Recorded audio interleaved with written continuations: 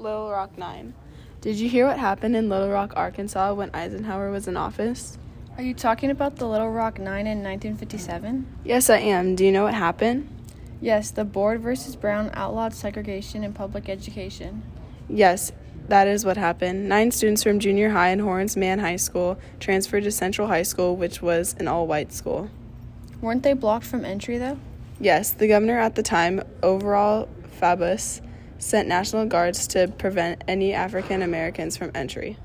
I heard they were even put in intense counseling before they started school, so they were prepared for how they would be treated, and they were informed they could not participate in extracurricular activities. Well, it prepared them for the mobs that were chanting 2, 4, 6, 8, we ain't gonna integrate. That's awful. I can't imagine being screamed at and harassed just to enter my school. I know, right? At least after 2 weeks, the president removed the guards, and they could finally attend by a police escort. Yeah, Eisenhower orders units of the U.S. Army's 101st Airborne Division into Little Rock and federalized Arkansas's National Guard, resulting in his decision. Finally, on December 25th, 1957, under Fed escort, they made it through the first full day of school.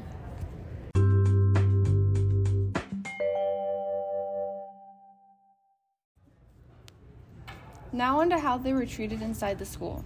Each of the 9 had their own guard to escort them, but the guards could not go into restrooms, classrooms, and locker rooms. This was for their protection in the hallways and during lunch breaks. Did you hear about the suspension of Minnie Jean Brown? No, what happened? Well, Minnie Jean Brown was suspended in December of 1957 for dropping chili on some boys after they refused to let her pass to get to her seat in the cafeteria. Oh, is that the young lady who got expelled in February 1958 for calling a girl who hit her with a white purse white trash? And after she left the school, cards were passed around stating 1 down, 8 to go?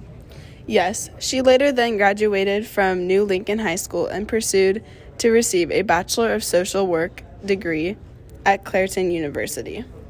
Aw, good for her. Way to make things good out of a bad situation. What about Melba Pateo? Yes, is that the female that got kicked, beaten, and acid thrown in her face? Yeah, by other students at Central High.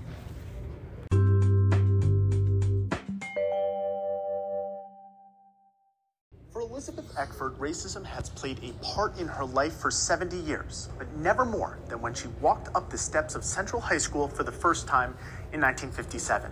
I met up with the member of the Little Rock 9 to talk about what's happening now compared to her experience growing up.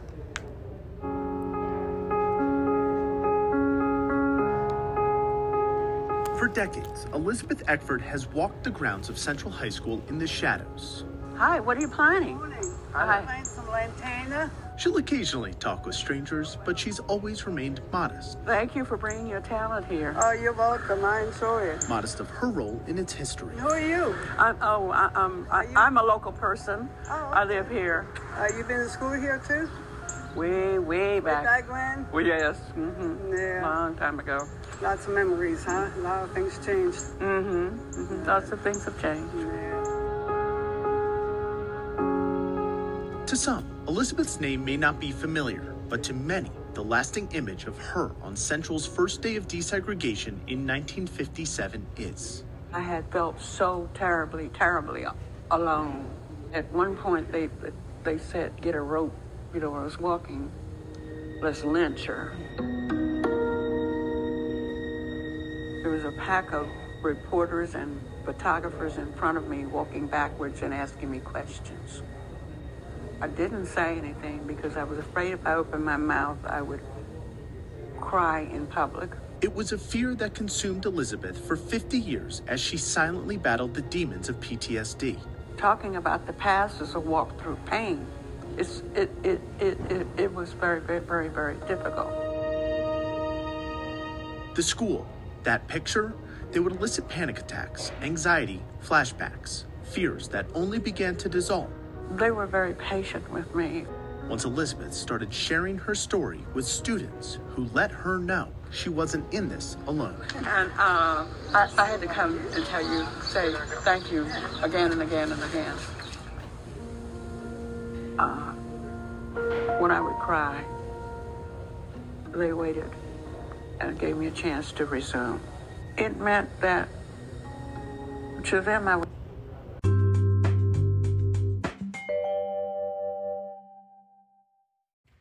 What a tragic event. I can't imagine being on the other side and experience what they went through. The fact that this was less than a century ago and how things have changed for the better, good, does bring this topic of desegregation in schools to a positive end. Yes, this was definitely something to remember and how it shaped our history, and looking back now, things have changed drastically for the better, which is not only a positive, but solving this problem prevented many more than what needed to be. Thank you for listening to our podcast on Little Rock 9. Stay tuned for the next topics coming. Brought to you by Colleen Sierra.